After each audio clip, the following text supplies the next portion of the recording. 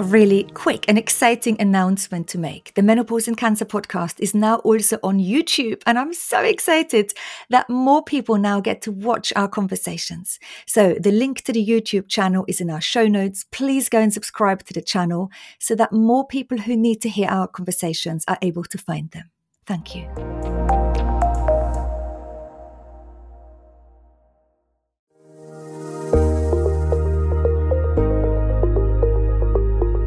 Hi, I'm Danny Bennington and welcome to my podcast. This podcast is for anyone who's been affected by cancer and menopause.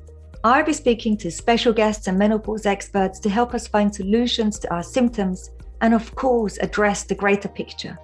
We're going to talk about everything from mental health to physical health, sexual health to bone health, and everything in between. Nothing is off limits. Welcome.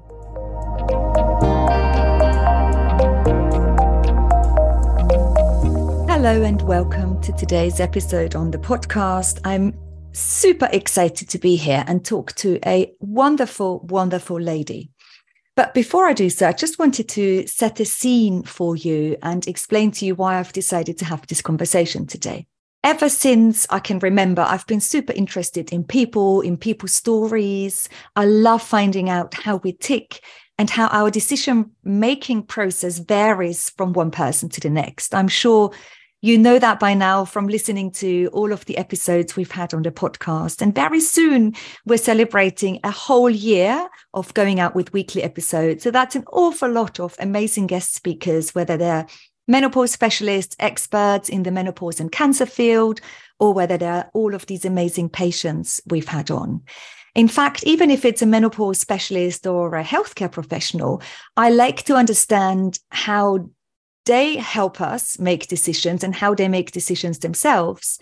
And then I always really love to understand how we as patients come to decisions, and really it is so heavily influenced by everything that has happened up until that date.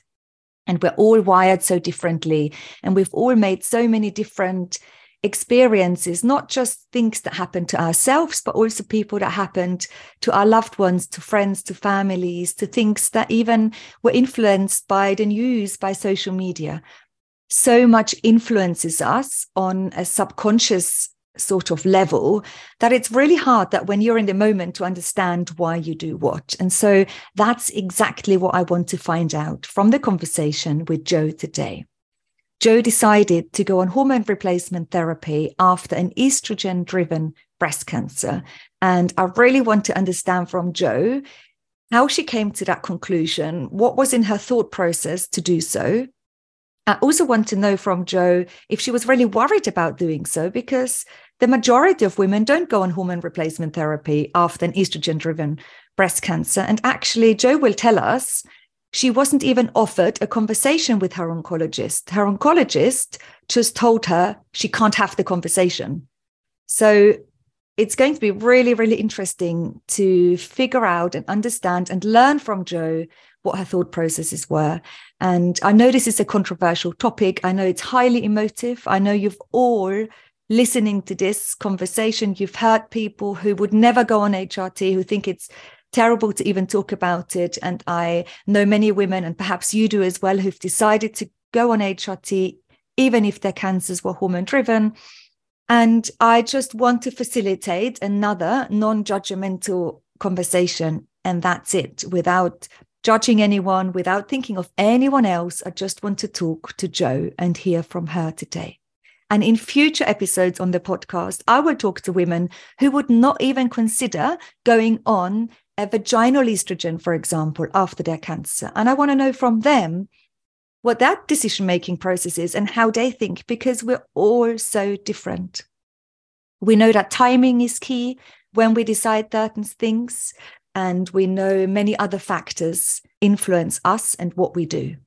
And now it's time to bring Jo in, and I can't wait for this conversation, because Jo is not just absolutely brilliant, but Jo was also looking for her funny, and I wonder if she's found it.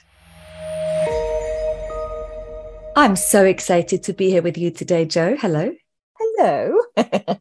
You've got a very clean and tidy house, because later this week you are taking yourself to another big operation. Yes, yeah. my fifth and hopefully final surgery. Yeah, Thursday. I can't wait. Yeah, so I've And gone into also, full-on nesting mode.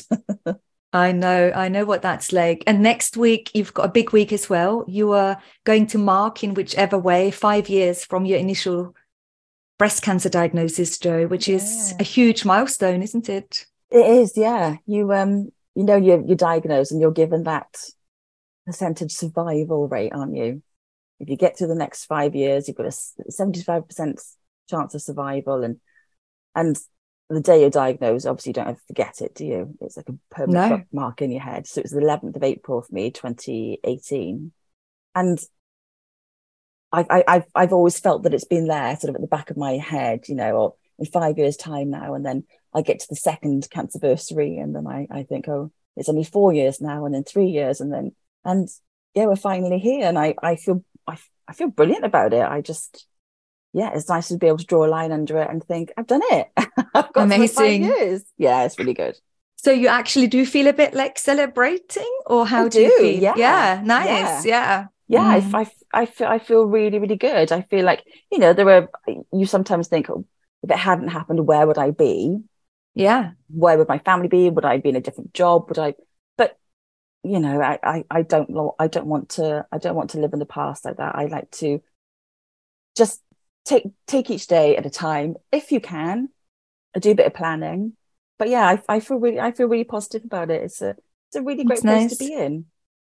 Congratulations. Thank you.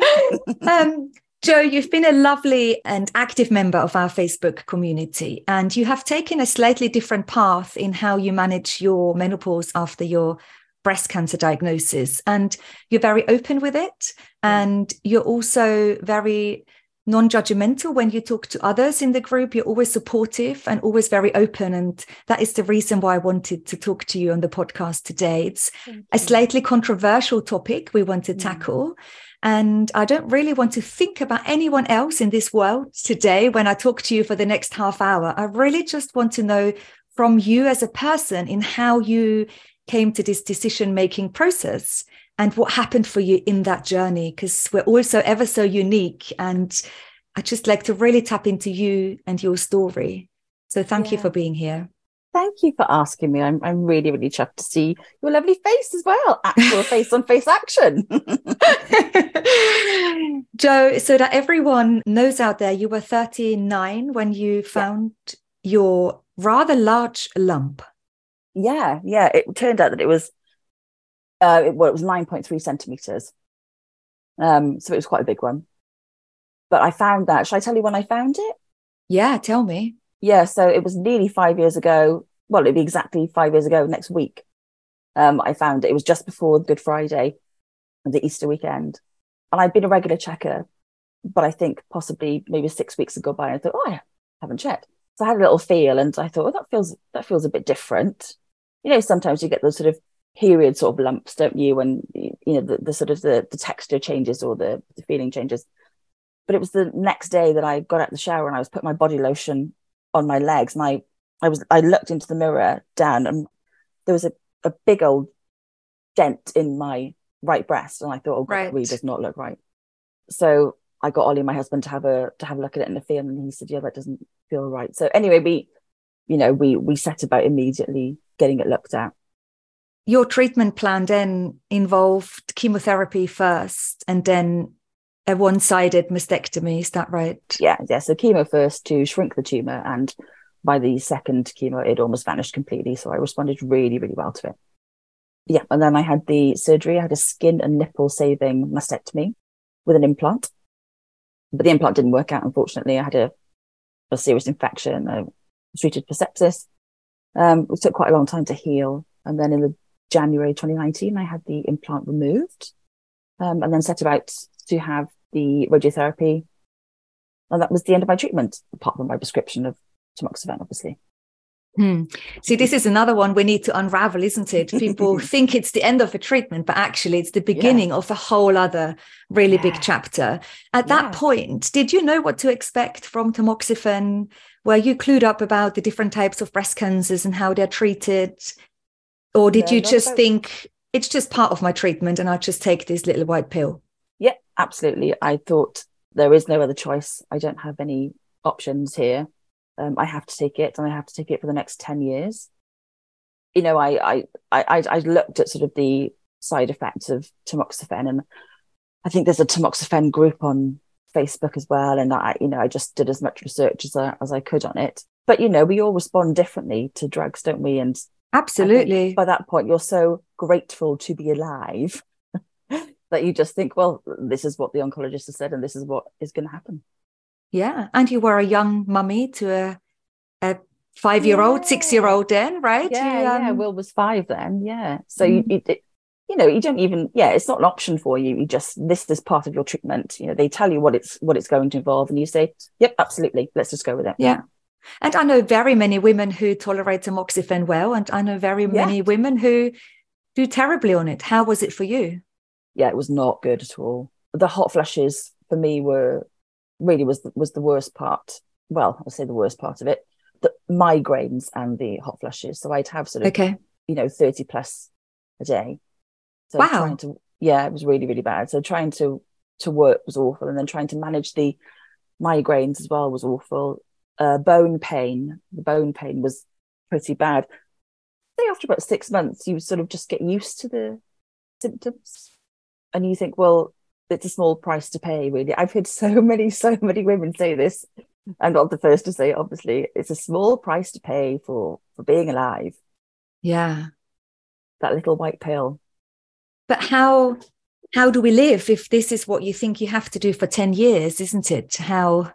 What's the quality of that life? Did you ever question that in those early 2 years? I did, yeah. I think after about 6 months, I thought, I'm not sure how much longer I'm going to be able to tolerate this. I was really miserable. And you sort of expect that you're going to be different after you have all your treatment. You've changed physically. Yeah, it's had a huge impact upon you and your family and your self-confidence, anxiety that I'd never had before, all these things that you're all of a sudden dealing with. And I just thought, I'm not sure that I'm going to be able to keep taking this. So after nearly 2 years of taking tamoxifen, I decided to try something else. In that time, I had tried different brands of tamoxifen as well. Okay. And did that make a difference to you? No, because some women say they do better on a certain brand, or if they take it in the morning or take it in the evening. I tried all that. Yeah. And so let me just explore, because I just ran a workshop at Future Dreams House yesterday with about 30 amazing women. And they all said, who can help me in that time? And we established that everyone's healthcare team is ever so different.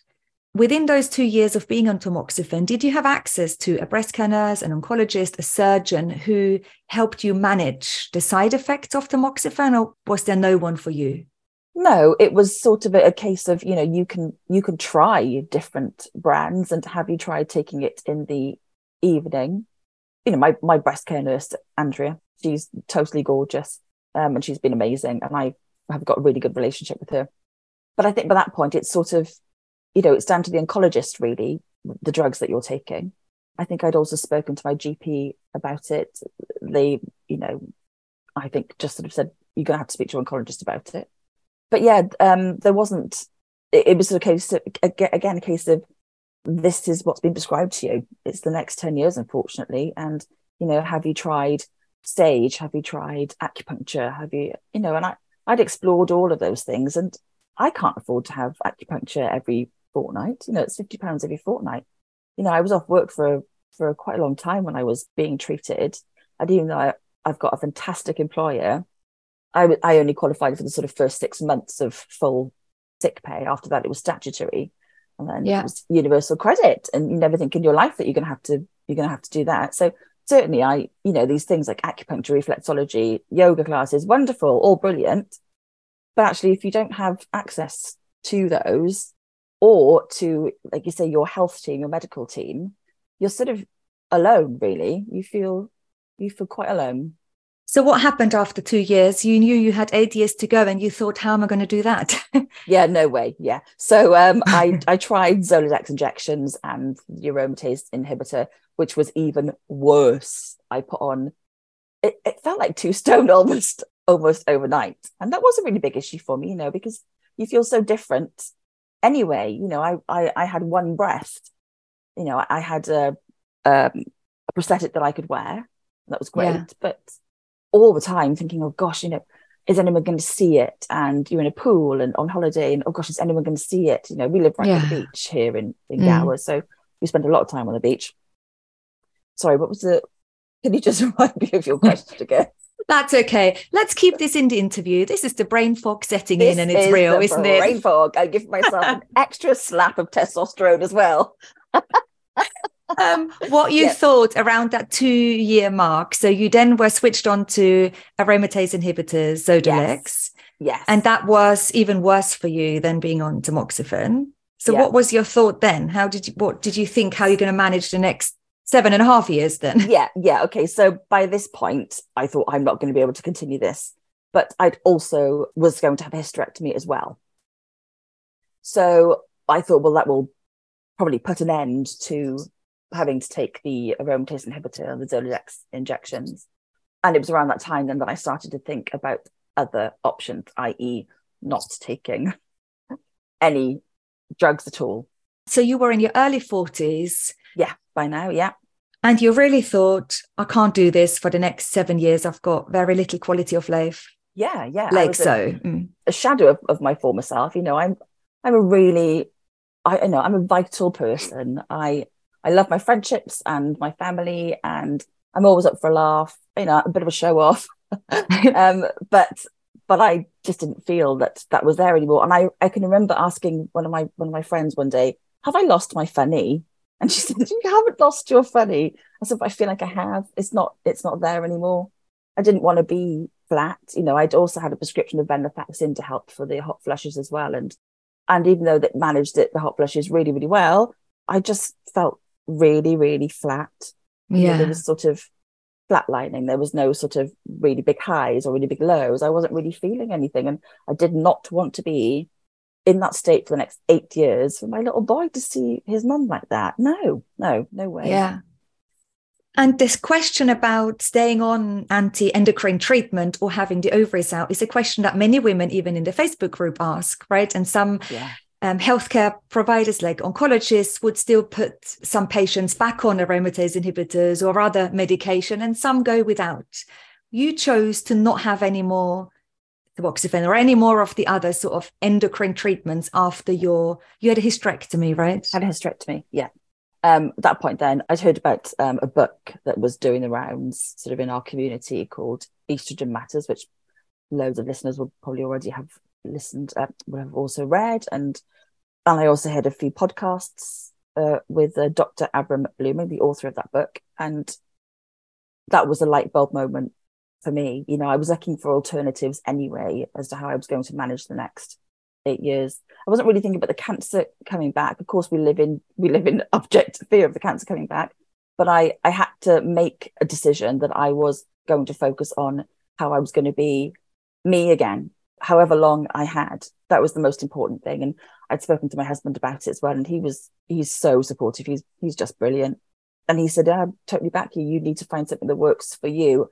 That was when, of course, I heard about women who were taking the HRT route. And that obviously is a really controversial topic and conversation, not just between us patients, but also between healthcare professionals and doctors and oncologists.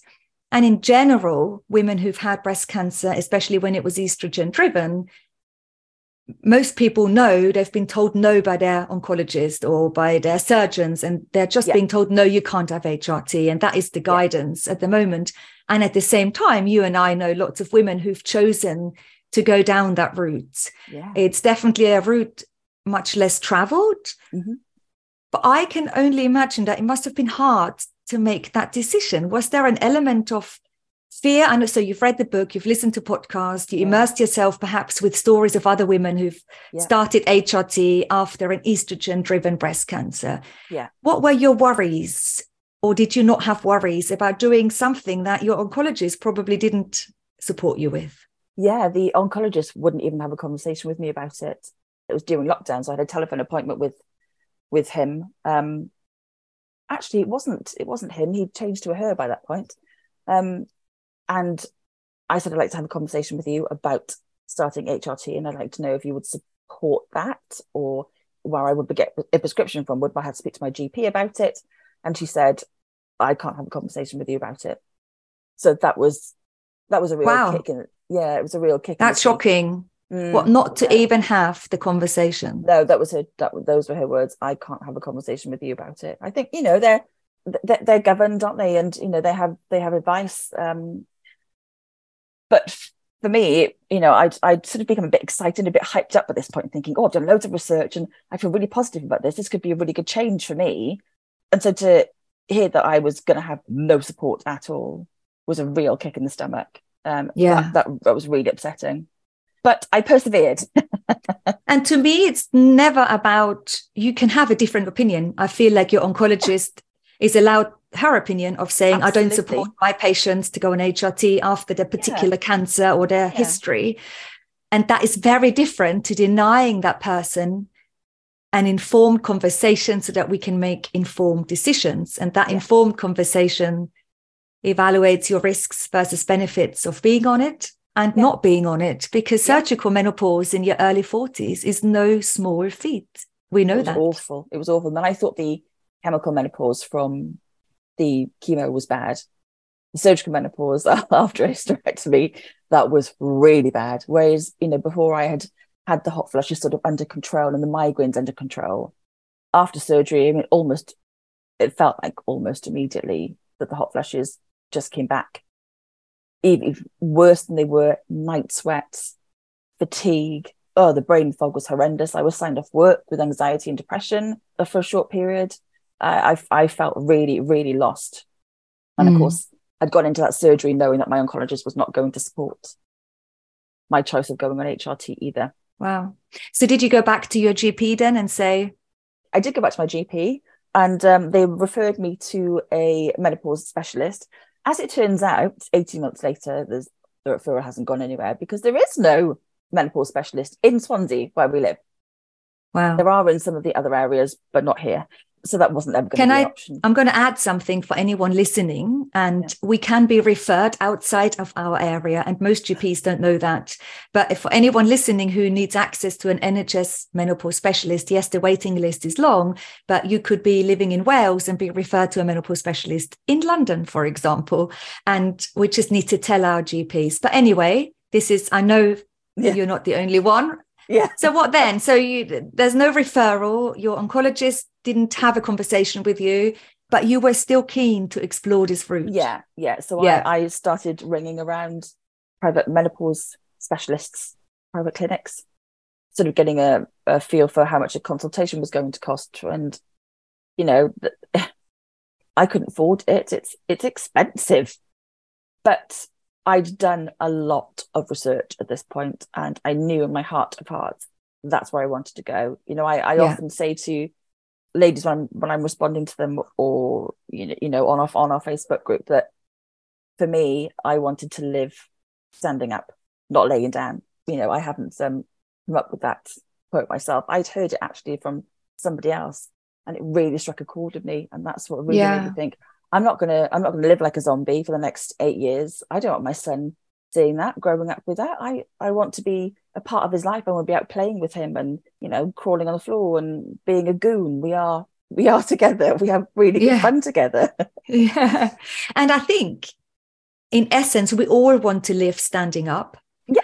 And because we're all so differently wired, for some people, the idea of perhaps going on hormone replacement therapy after an estrogen-driven cancer is just too removed. Maybe the risk of recurrence is too much of a focus, or the worry is too high, or it's not the right time. It is so fascinating how we're all so different, because it seems to me that at that time when you sought the help from a private menopause specialist who you say you couldn't actually really afford, you really wanted to do this, because that was an expensive appointment, I assume. Yeah. You had pushbacks from the oncologist, from the GP, and you still persevered. So you had this strong gut feeling that this was right for you. I did, yeah. And I think that goes back to what we said earlier on about when you're in your treatment, you have no control at all. And, I'm 45 this year. I wanted to. I can't get the last 5 years of my life back.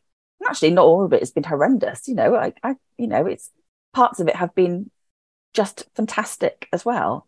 I often think I would never have met some of these gorgeous people that I have now friends with. I would never have, had the opportunity to support women, and that's been really, really important for me. I'm a huge supporter of our local Maggie's cancer charity as well. My husband and I have raised £15,000 over the years. Wow. Yeah. That's amazing. I know. So some excellent things have come out of it. But yeah, I wanted to be not back to normal, but I wanted to be on good form, like I genuinely am. And I feel like I'm on, really good form now. I feel great. So when you then picked up this prescription, I assume in your case, it's estrogen, is that right? Yes, so I've got an estrogen only patch, so ERT, and I have testosterone, and I have vaginal estrogen as well. And I still take the venlafaxine because actually that's been brilliant for controlling the migraines. Okay, so when you put your first patch on, was there any doubt that you're doing the wrong thing? Yeah, I was really nervous about it, because I had read obviously about the risks associated with it. You can't get away from that, but there's also a lot of positivity in there as well. And you and I spoke about this before we started recording, but it's my choice. I would never tell somebody that, they can't do this or they have to do that. Or, on the group, we hear a lot of women saying, well, I'm not allowed to do this.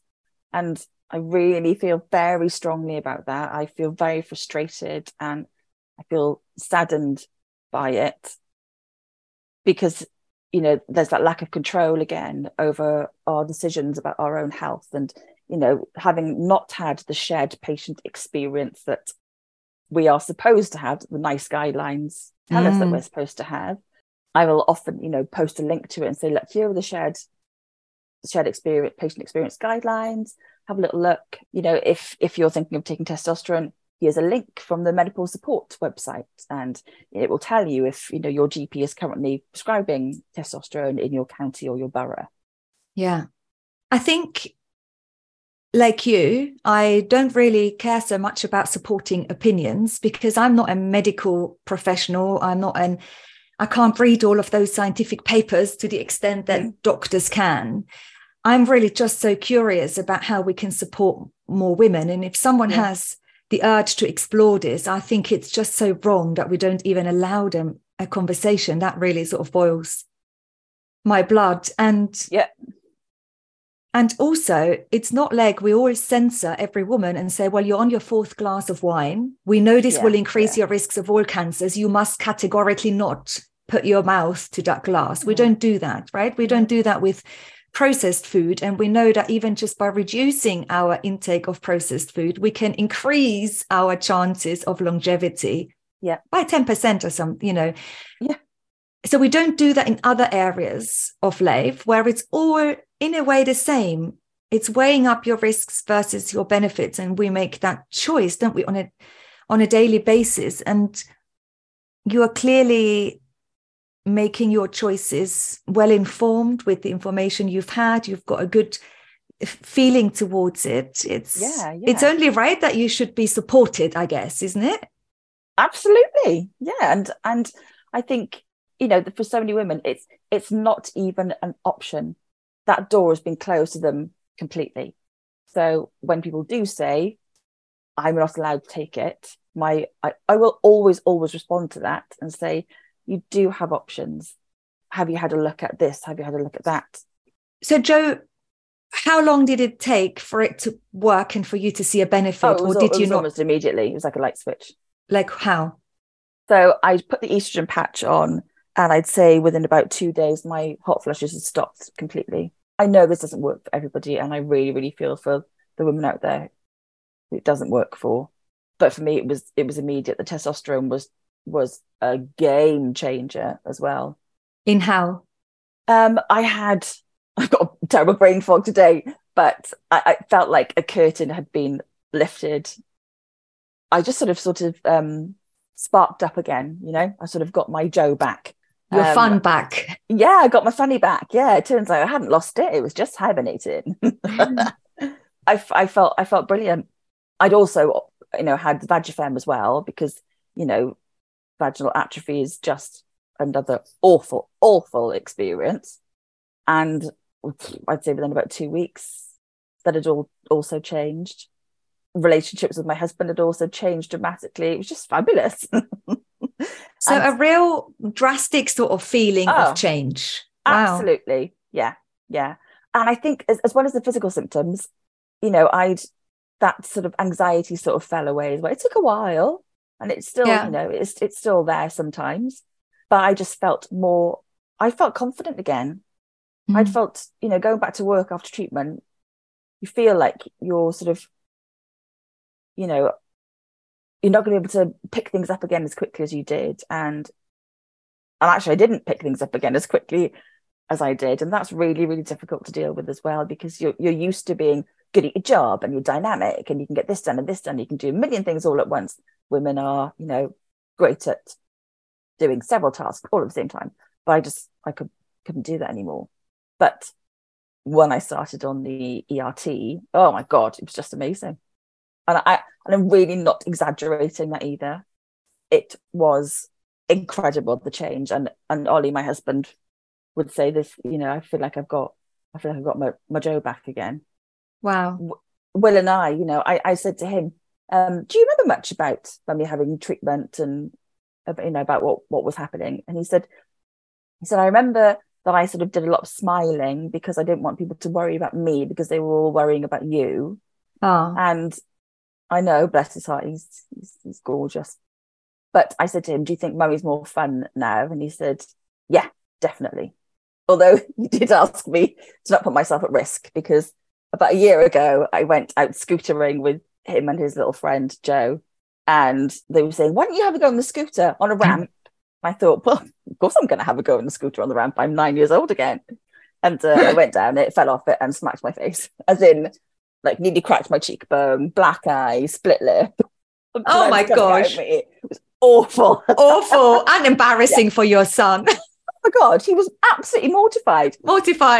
Yeah, but sort of like shaking in the car as well. I probably shouldn't even have driven home, but I did. You had your Joe back by then. You certainly did. You certainly did. Look, I can't thank you enough for just talking me through your thought processes. How long have you been on your estrogen replacement therapy now? Just over a year. And have you got a plan of how long you'll be on this for? Or are you just taking it sort of month by month or phase by phase? Or is there a grand plan, a Joe plan? Yeah, forever and ever. The benefits, we're reading so much more now about the benefits of HRT for women. As far as I'm concerned, I'll be on it forever. Joe, thank you. And I wish you all the best for your surgery in a couple of days. Oh, I know. I can't wait for general anaesthetic. That's the last one, hopefully. The last breast reconstruction. And then I hope a lovely celebratory piece of cake next year for your 5-year anniversary. It will be. Yes, it'll be an enormous one. Amazing to connect with you, to hear your story. And thank you so much, Joe. That's been an absolute pleasure. Thank you so much for having me on. Joe, we've just stopped recording, but you wanted something else to add. I did. And I totally forgot to mention this, because as well as all the, gorgeous things that have happened over the years and all the wonderful support that I've had, honestly, your Facebook group for me was just an absolute, at times, bit of a lifesaver. Reading these women's stories and connecting with them and having conversations with them. Sometimes you can't sleep and you're at 3 a.m. and you think, oh, I'll just see what's going on in the group, if everyone's responded or does anyone need support, or it's been really, really important part of my life actually over the years. And so that's what I wanted to say to you as well. Thank you. Although, Joe, you're the odd one out, because the majority of women obviously don't go on HRT after their cancer. And it's nice that you still feel included in that conversation and in the support and everything. I'm glad absolutely. I hear that. Yeah, absolutely. Yeah. And it's been such a pleasure talking to you today. And I feel like now you're my new mate. Hey, you are totally my new Joe, and Whether I so hope or not, I'm your new mate. I love it, Joe. Thank you so much. Such a lovely conversation. And I'm so grateful that Joe was able to have this conversation in almost a light-hearted manner, because it's such a serious conversation. The decision to go on hormone replacement therapy after a breast cancer diagnosis is really difficult to make. And I'm really glad that Joe let us into her thought processes on today's episode. I'm super excited and happy for Joe that she found her funny. I often thought I've lost my funny, and I've lost that part of me that was sort of the carefree and fun and adventurous Danny. And I think my husband will agree. And it's not that I've lost it forever, but it somehow got hidden a little bit, like Joe said. And I'm so happy to hear that she really found her fun Joe, her funny again. And what you don't know is, after we've stopped recording this podcast episode and we were talking about Joe's upcoming reconstruction of her breast surgery, I said to her, do you know, I've got a party trick, Joe? And she said, what's that? And I said, well, I've had a double mastectomy with implants, and my implants were put underneath my chest muscle. So now every time I move my chest muscles, I can totally move my boobs, like up and down, and I can do so left, right. And it's a real party trick. And if anyone is out there with a double mastectomy with implants, I'm sure you know what I'm talking about. For anyone else, ignore what I've just said, because it was a little in joke between me and Joe. But anyway, we had a really good giggle. And I'm so glad I had this conversation with Joe today. And I hope that you just take it for what it is. If you're on a thought process yourself about how to manage your menopause after cancer, then I know we're sometimes influenced by stories and things. But for now, just switch off. Let the conversation be for what it is. This is Joe's journey, and it's not right for everyone, of course. And wishing you all the best, and chat to you next week. I will think of maybe sharing a much more appropriate party trick with you on the next episode. Until then, all the best.